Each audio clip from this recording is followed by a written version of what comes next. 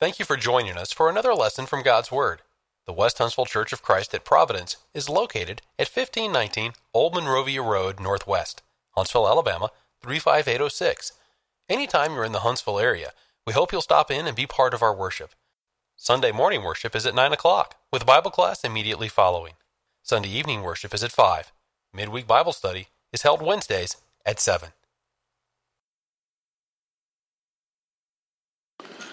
I know our class is supposed to be growing a little bit because some of the teachers are missing. Thank you for being here. If you're a new student, we're delighted to have you. Glad to have you visitors with us. Glad to have the regular members here. Delighted to have those online. We're going to be studying from Nehemiah chapter 9 today. We're going to start back in chapter 8. In chapter 8, Ezra brought a copy of the law to the water gate. And this was on a special day, Rosh Hashanah. Rosh means head. Hashanah means year. It was the first day of the year, that is, of the civil year. It was in September, October. The sacred year began at the Passover, before the Passover a little bit, back in March, April. This is really the seventh month of the sacred year, but the first month of the civil year, Rosh Hashanah, head of the year, Feast of Trumpets. It was a holy day of the year.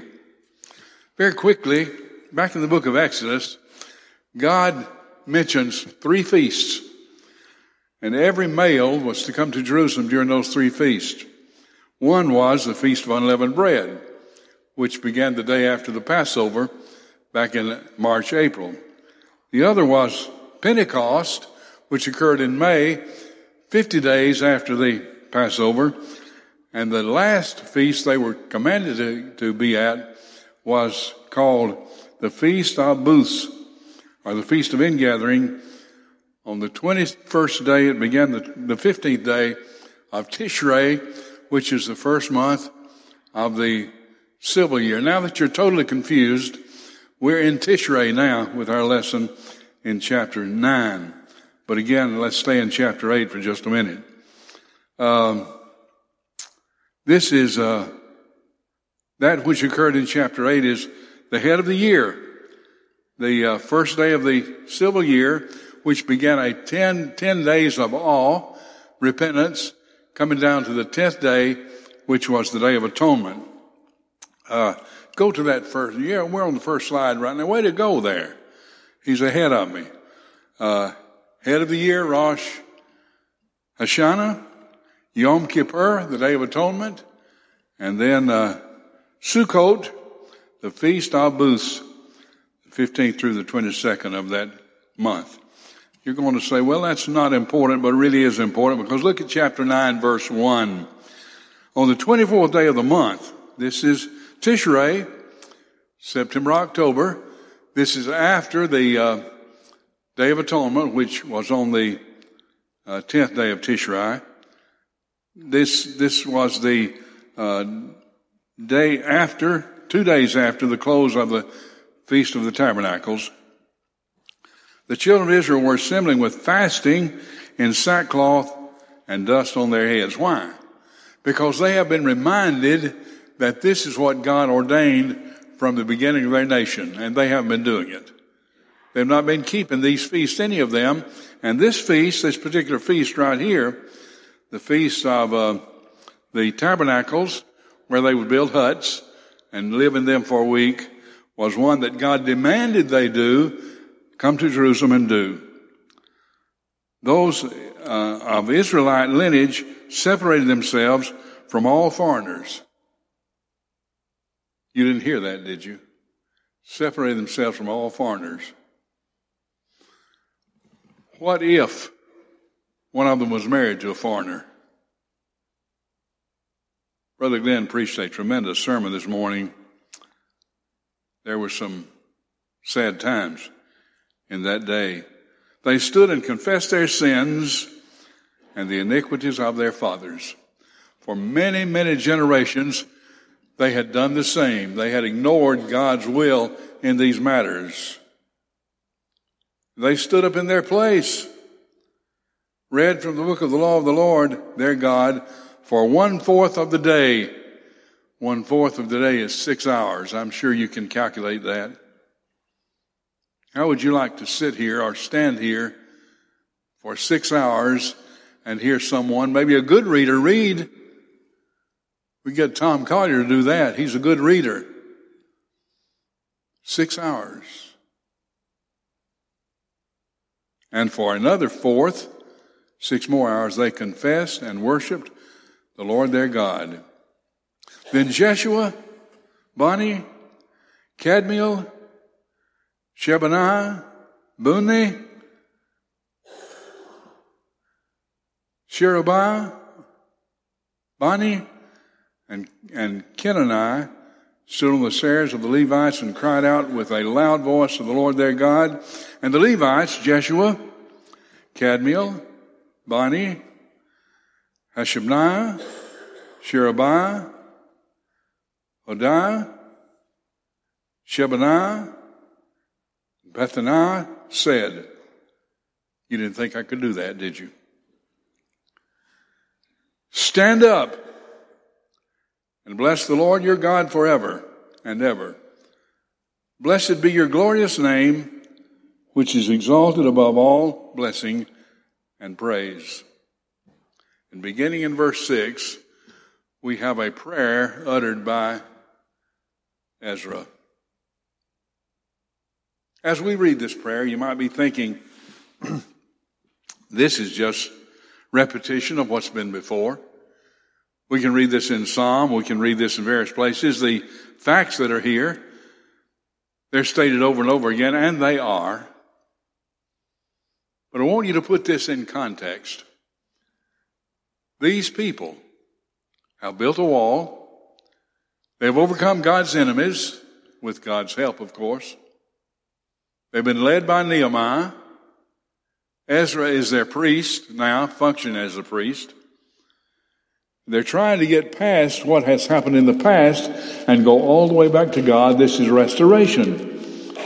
To be restored to their first love. But here's Ezra's prayer. Nothing new here, but I hope you learn a lot. You alone are the Lord. And he used the word Yahweh there.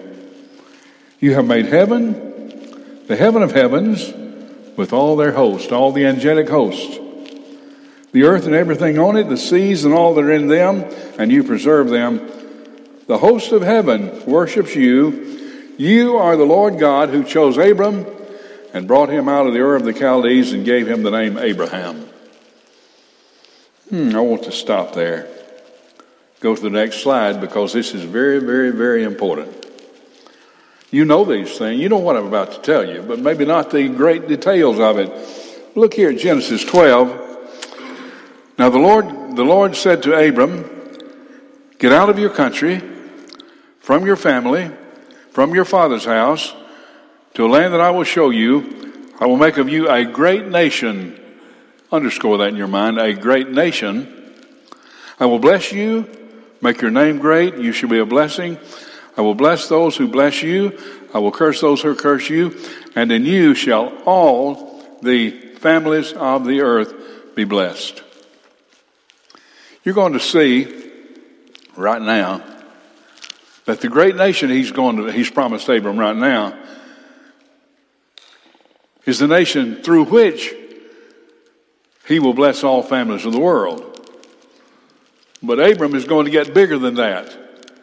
Because the nation he promises Abram right now, nation of Israel. And then he says, that nation, through that nation you will bless all families. Now let's take some time to do something some of you don't like, but we're going to do it anyway on the next slide and talk about the word Abram. Let's break this word down. It starts with A-B. Actually, it doesn't start with A-B. It starts with Aleph Bet. Aleph Bet, the first 2 letters of the Hebrew alphabet. But their words and letters had meanings that ours don't have. Aleph was first written as an ox head. It meant strength. And Beit was a house.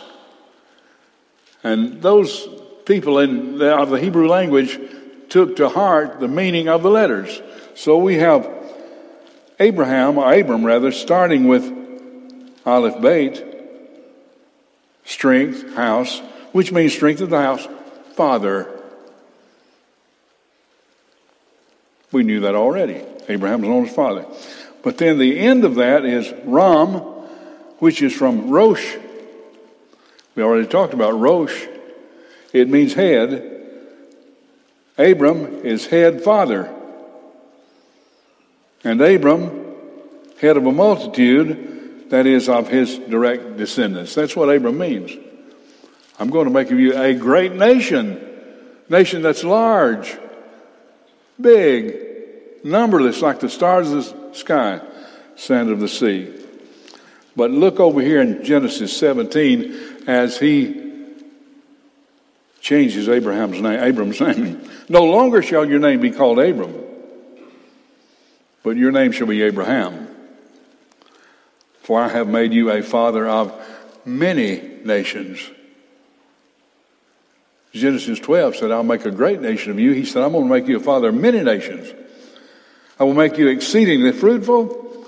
I will make nations of you. Kings shall come from you.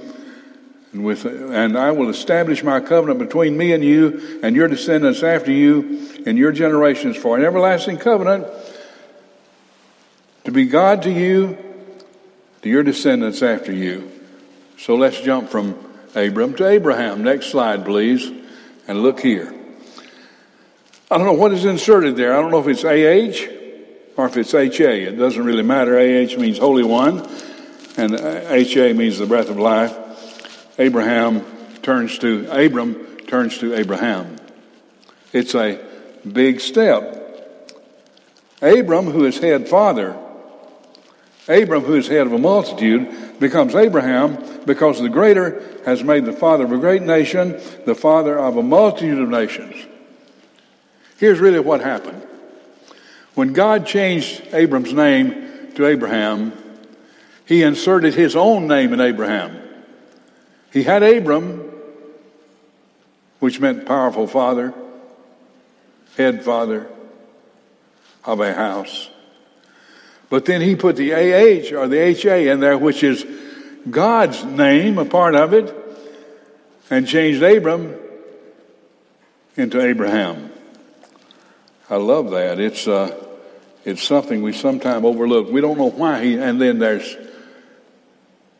Sarai, his wife, who also gets an AH on her name. This is big. It's like James Andrews becoming a Christian.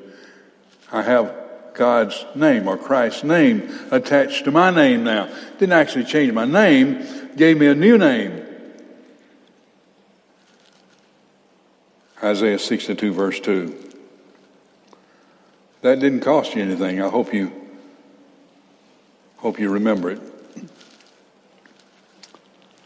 You found his heart faithful before you. God, this is back to the thought here in verse 8. God, you found Abraham's heart faithful before you, made a covenant with him to give him the land of the Canaanites, the Hittites, Amorites, the Perizzites, the Jebusites, the Girgashites, and to give it to his descendants.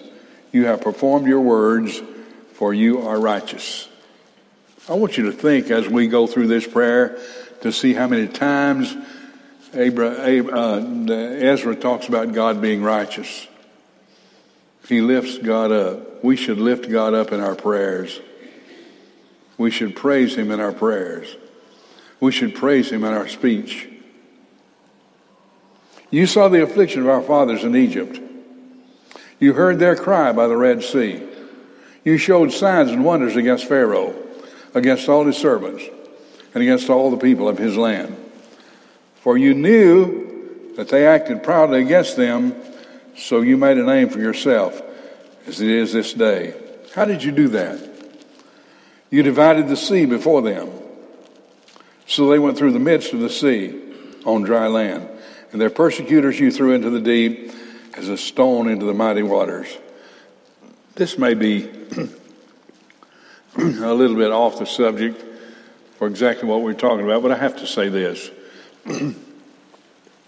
After they left Goshen and started east, they traveled through what is now the Suez Canal. So many people believe that is where they went through the Red Sea. Not at all. That was marshland. That was marshy land. They went through the Red Sea on the other Gulf, the Gulf of Aqaba.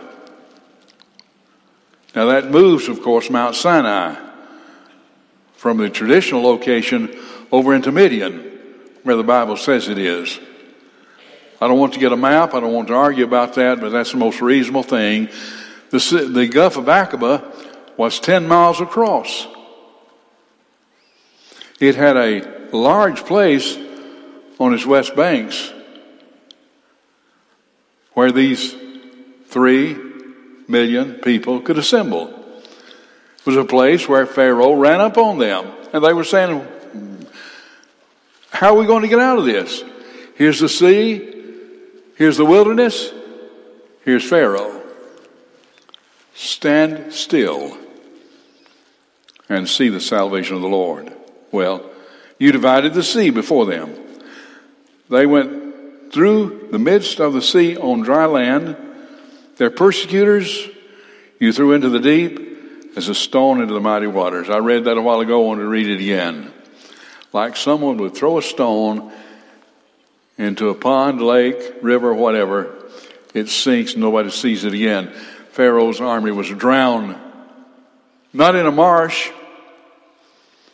Was drowned in a sea, as it were, the Gulf of Aqaba.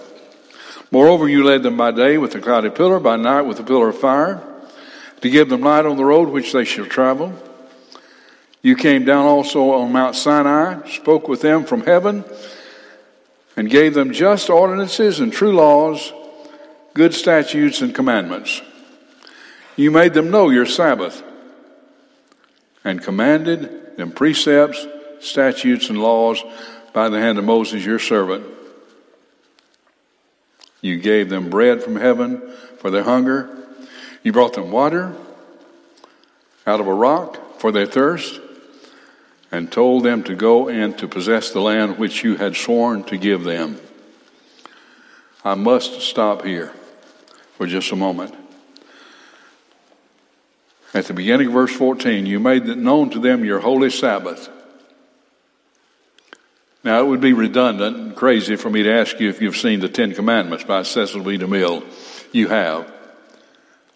It's a beautiful movie. Has a lot of truth in it. Like all other movies, has a lot of error in it. The Egyptian taskmasters fussed because the slaves would not work on the seventh day. It was a religious thing. They didn't know about the Sabbath. Moses didn't know about the Sabbath. Israelites didn't know about the Sabbath. It is true that when God created man, he rested on the seventh day and sanctified it, but he sanctified it to give to his people later. And he gave it to Israel to show them they were no longer slaves. They could now rest on one day a month, a year, a week, whatever. You're ahead of me. He did not give that to us. There's nothing that indicates that stayed around. We do not remember the Sabbath day to keep it holy. They did. They should. They must. But when God gave first manna in the wilderness, he said, get enough on Friday to last you through Saturday. If you pick up 2 days' worth on any other day, worms will get in it. It'll rot. But some of them didn't pick up enough on Friday to last till Saturday. They went on Saturday looking for it, and it wasn't there. Because it was a holy day, and God said, you can't work on Saturday. He had never told anybody that before, nor since. He paid for our sins. And Israel is no longer the nation she was. Moreover, verse 12, you led them by day with a cloudy pillar, by night with a pillar of fire, to give them light on the road which they should travel. Oh, I've already read that. Sorry about that. Way back. Now, at the end of verse 15, you brought water out of the rock for their thirst and told them to go and possess the land which you'd given them. But, you know, I like that word sometimes. Sometimes it's a nice word. It's not a nice word here. It's kind of a negative conjunction here. But they and our fathers acted proudly, hardened their necks, and did not heed your commandments. Ezra is praying in the midst of all these people to God Almighty. They refused to obey, he says. They were not mindful of your wonders that you did among them, but they hardened their necks, and in their rebellion they appointed a leader to return to their bondage.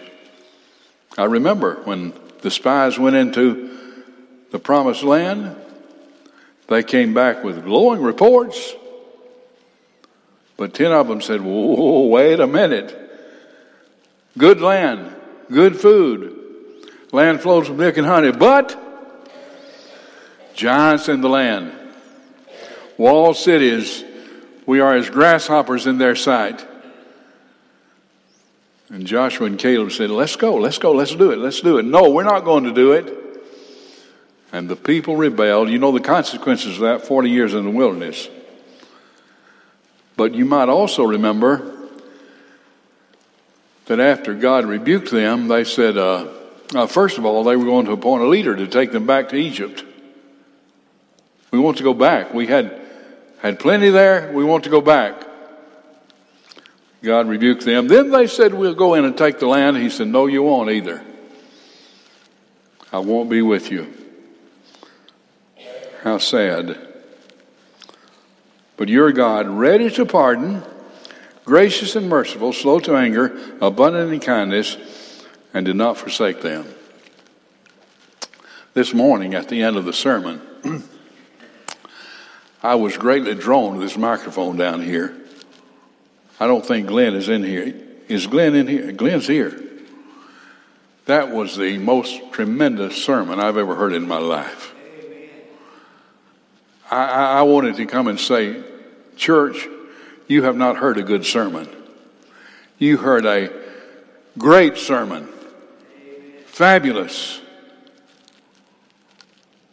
And then I thought to myself, James, I guess you'd be out of order. But our elders almost did it. Almost did it. What a lesson. And Glenn taught that right there. Your God ready to pardon, gracious, merciful, slow to anger, abundant in kindness, did not forsake them. Even when they had made a molded calf for themselves and said, this is your God that brought you up out of Egypt, and worked great provocations, yet in your manifold mercies you did not forsake them in the wilderness. The pillar of cloud did not depart from them by day to lead them on the road, nor the pillar of fire by night to show them light, the way they should go. God kept on keeping on right now anyway. You also gave them your good spirit to instruct them. You did not withhold manna from their mouth and gave them water for thirst. 40 years you sustained them in the wilderness. They lacked nothing. Their clothes did not wear out. Their feet did not swell. Moreover, you gave them kingdoms and nations and divided them into districts. So they took possession of the land of Sihon, the land of Heshbon, the land of Og, king of Bashan. Thank you, God, for all you have done for us. We did not deserve this. Our fathers did not deserve this. They treated you like mud. And you kept on. You also multiplied their children as the stars of heaven, brought them into the land which you had told their fathers to go in and possess. So the people went in and possessed the land. You have subdued before them the inhabitants of the land, the Canaanites, and gave them into their hands with their kings and the people of the land, that they might do with them as they wished. And they took the strong cities, a rich land, possessed lands full of all goods, cisterns already dug, vineyards, olive groves, fruit trees in abundance. So they ate and were filled and grew fat and delighted themselves in your great goodness. The land they inherited, that was God's plan. God told Abraham it would be like this. He told them how to do that. I don't like this next word. Nevertheless. God, if you did all this for them, if you done all this for our fathers, nevertheless, they were disobedient and rebelled against you. Cast your law behind their backs. That means they ignored your teachings. But literally, the Hebrew does say it, cast your law behind their backs. Sometimes in translations, we translate things like that, and it's always good when you do because, well, somebody says, I want it just exactly like it is in text. But sometimes that gets cumbersome. I was working in Ukraine years ago, and one of my men working with me said, I want the translator to translate everything exactly like I say. I said, I don't think you do. Yes, I do too. I want my exact words out there. I said, in other words, if you say you give him an inch, he'll take a mile, you want that translator to say you give him 2.54 centimeters, he'll give you 1.4 kilometers. I don't think that's going to work. Misses the point. But anyway, right here, I do think we understand this. Cast your law behind their backs and killed your prophets who testified against them to turn them to yourself. And they worked great provocations. Therefore, you delivered them into the hands of the enemies. The enemy overcame them? No. That's not what he said. The enemy was stronger than they? No, that's not what he said. The enemy was shrewder? No. You gave them, God, over to their enemies. Put them in their hands.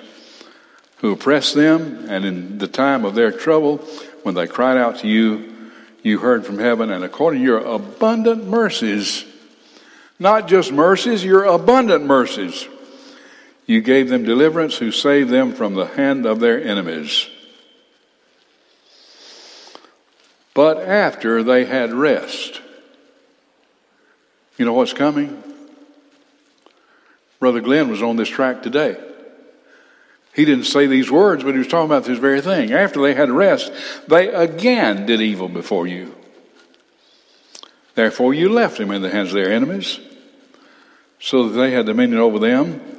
Yet when they returned and cried out to you, you heard from heaven, and many times you delivered them according to your mercies, and testified against them, that you might bring them back to your law.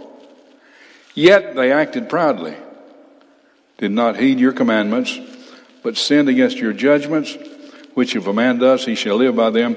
And they shrugged their shoulders, stiffened their necks, and could not hear. God wants you to do this. So what? I've heard that. I've heard that. Regrettably,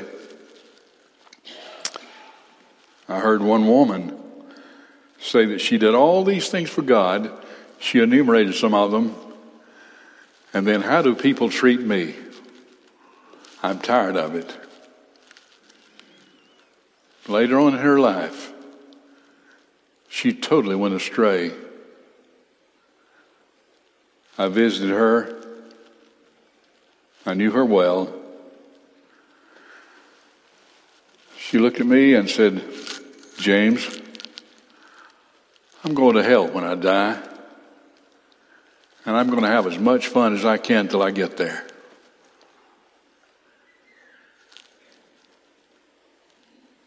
She's not with us anymore. I tell that story very sadly.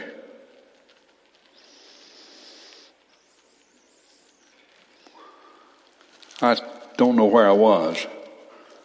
Was I in verse 28, or have I passed that? I'm in good, thank you. Yet for many years you had patience with them and testified against them by your spirit and your prophets. Yet they would not listen. Therefore you gave them into the hands of the peoples of the land. Listen, you gave them into the hands of the people of the land. Nevertheless, in your mercy, you did not utterly consume them nor forsake them, for you are God, gracious and merciful. I love that. I'll quickly refer back to Isaiah chapter 6. Isaiah's call to Lord, send me. Whom shall I send? Lord, send me. And the Lord sent him and gave him a commission to go and teach, not to lead, but to confuse the people. And he said, how long is this going to be?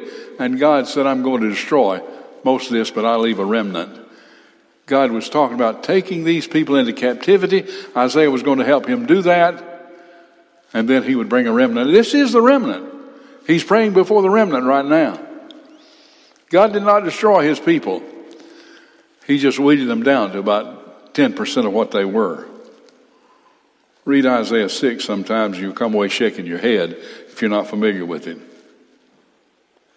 You did not utterly consume them nor forsake them, for you are God, gracious and merciful. And therefore our God, the great and mighty, this is verse 32, the awesome God. Hear how he goes on. The great and mighty God, the awesome God, who keeps covenant mercy. Do not let all these troubles seem small before you that has come upon us.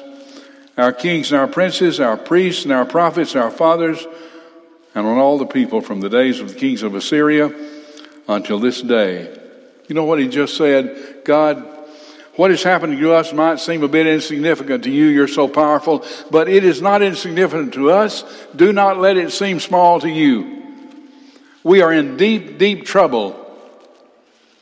Give us time to restore. We're working on it. We're trying to get things right.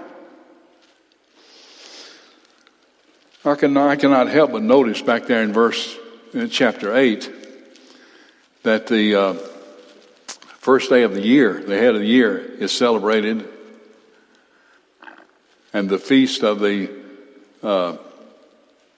harvest, not the feast of the harvest, the feast of the tabernacles is celebrated, but between that, the Day of Atonement, a great day, is not even mentioned. I just wonder if he is concentrating on the day of the huts, because that's required of the Lord that all people assemble for that. And perhaps the Day of Atonement has not yet been restored. However, you are just. Now he says that I want you to do this. Please don't think this is a small matter. However, you are just in all that has fallen us, for you have dealt faithfully, but we have done wickedly. God, if you choose not to listen to me, if you choose to make this a big deal, you're righteous and just in doing that, because we have done wickedly.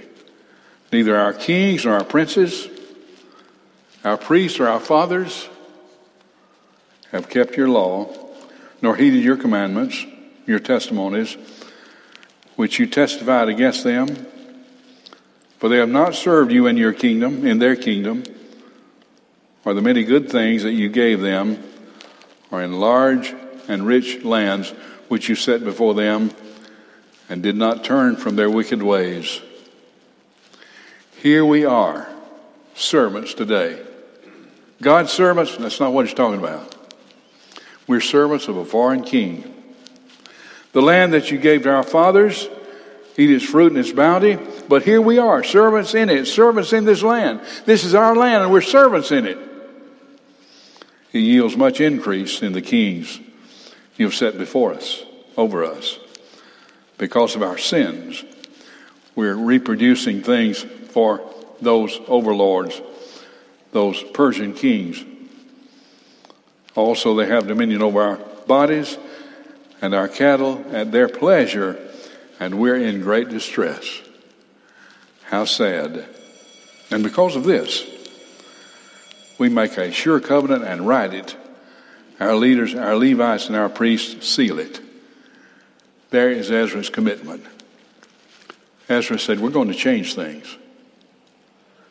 I thought we were through when we finished the wall. No. The wall was to protect the city, so the temple then could be purified and holy again. That was just the beginning. I thought I was all right the day I was baptized. This is good. I have a punched ticket to heaven. No, you don't either. No, you don't.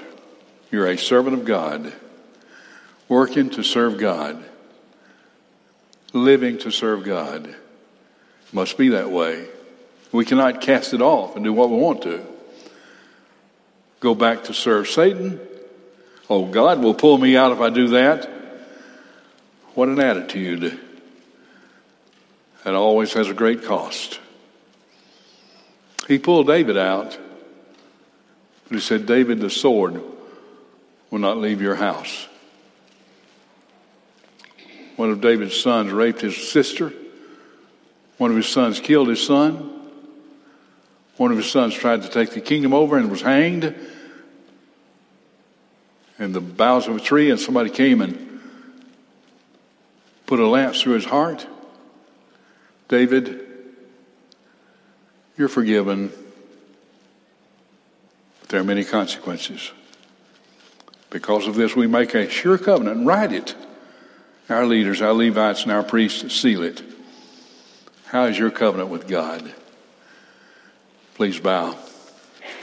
Father, thank you for our blessings. Thank you for your great divine book. Thank you for Nehemiah and Ezra, who so fittingly represented you in your work. Thank you for the history we have recorded. We can read and understand. Bless this church. Bless our elders. Bless this class. We pray through Christ. Amen. Don't run in the hall. We hope you have enjoyed this lesson from God's Word. If you would like to continue your study of New Testament Christianity, please send your name and address to World Bible School, West Huntsville Church of Christ, 1519 Old Monrovia Road Northwest, Huntsville, Alabama, 35806. Or if you prefer, send your name and address by email to wbs@westhuntsville.org.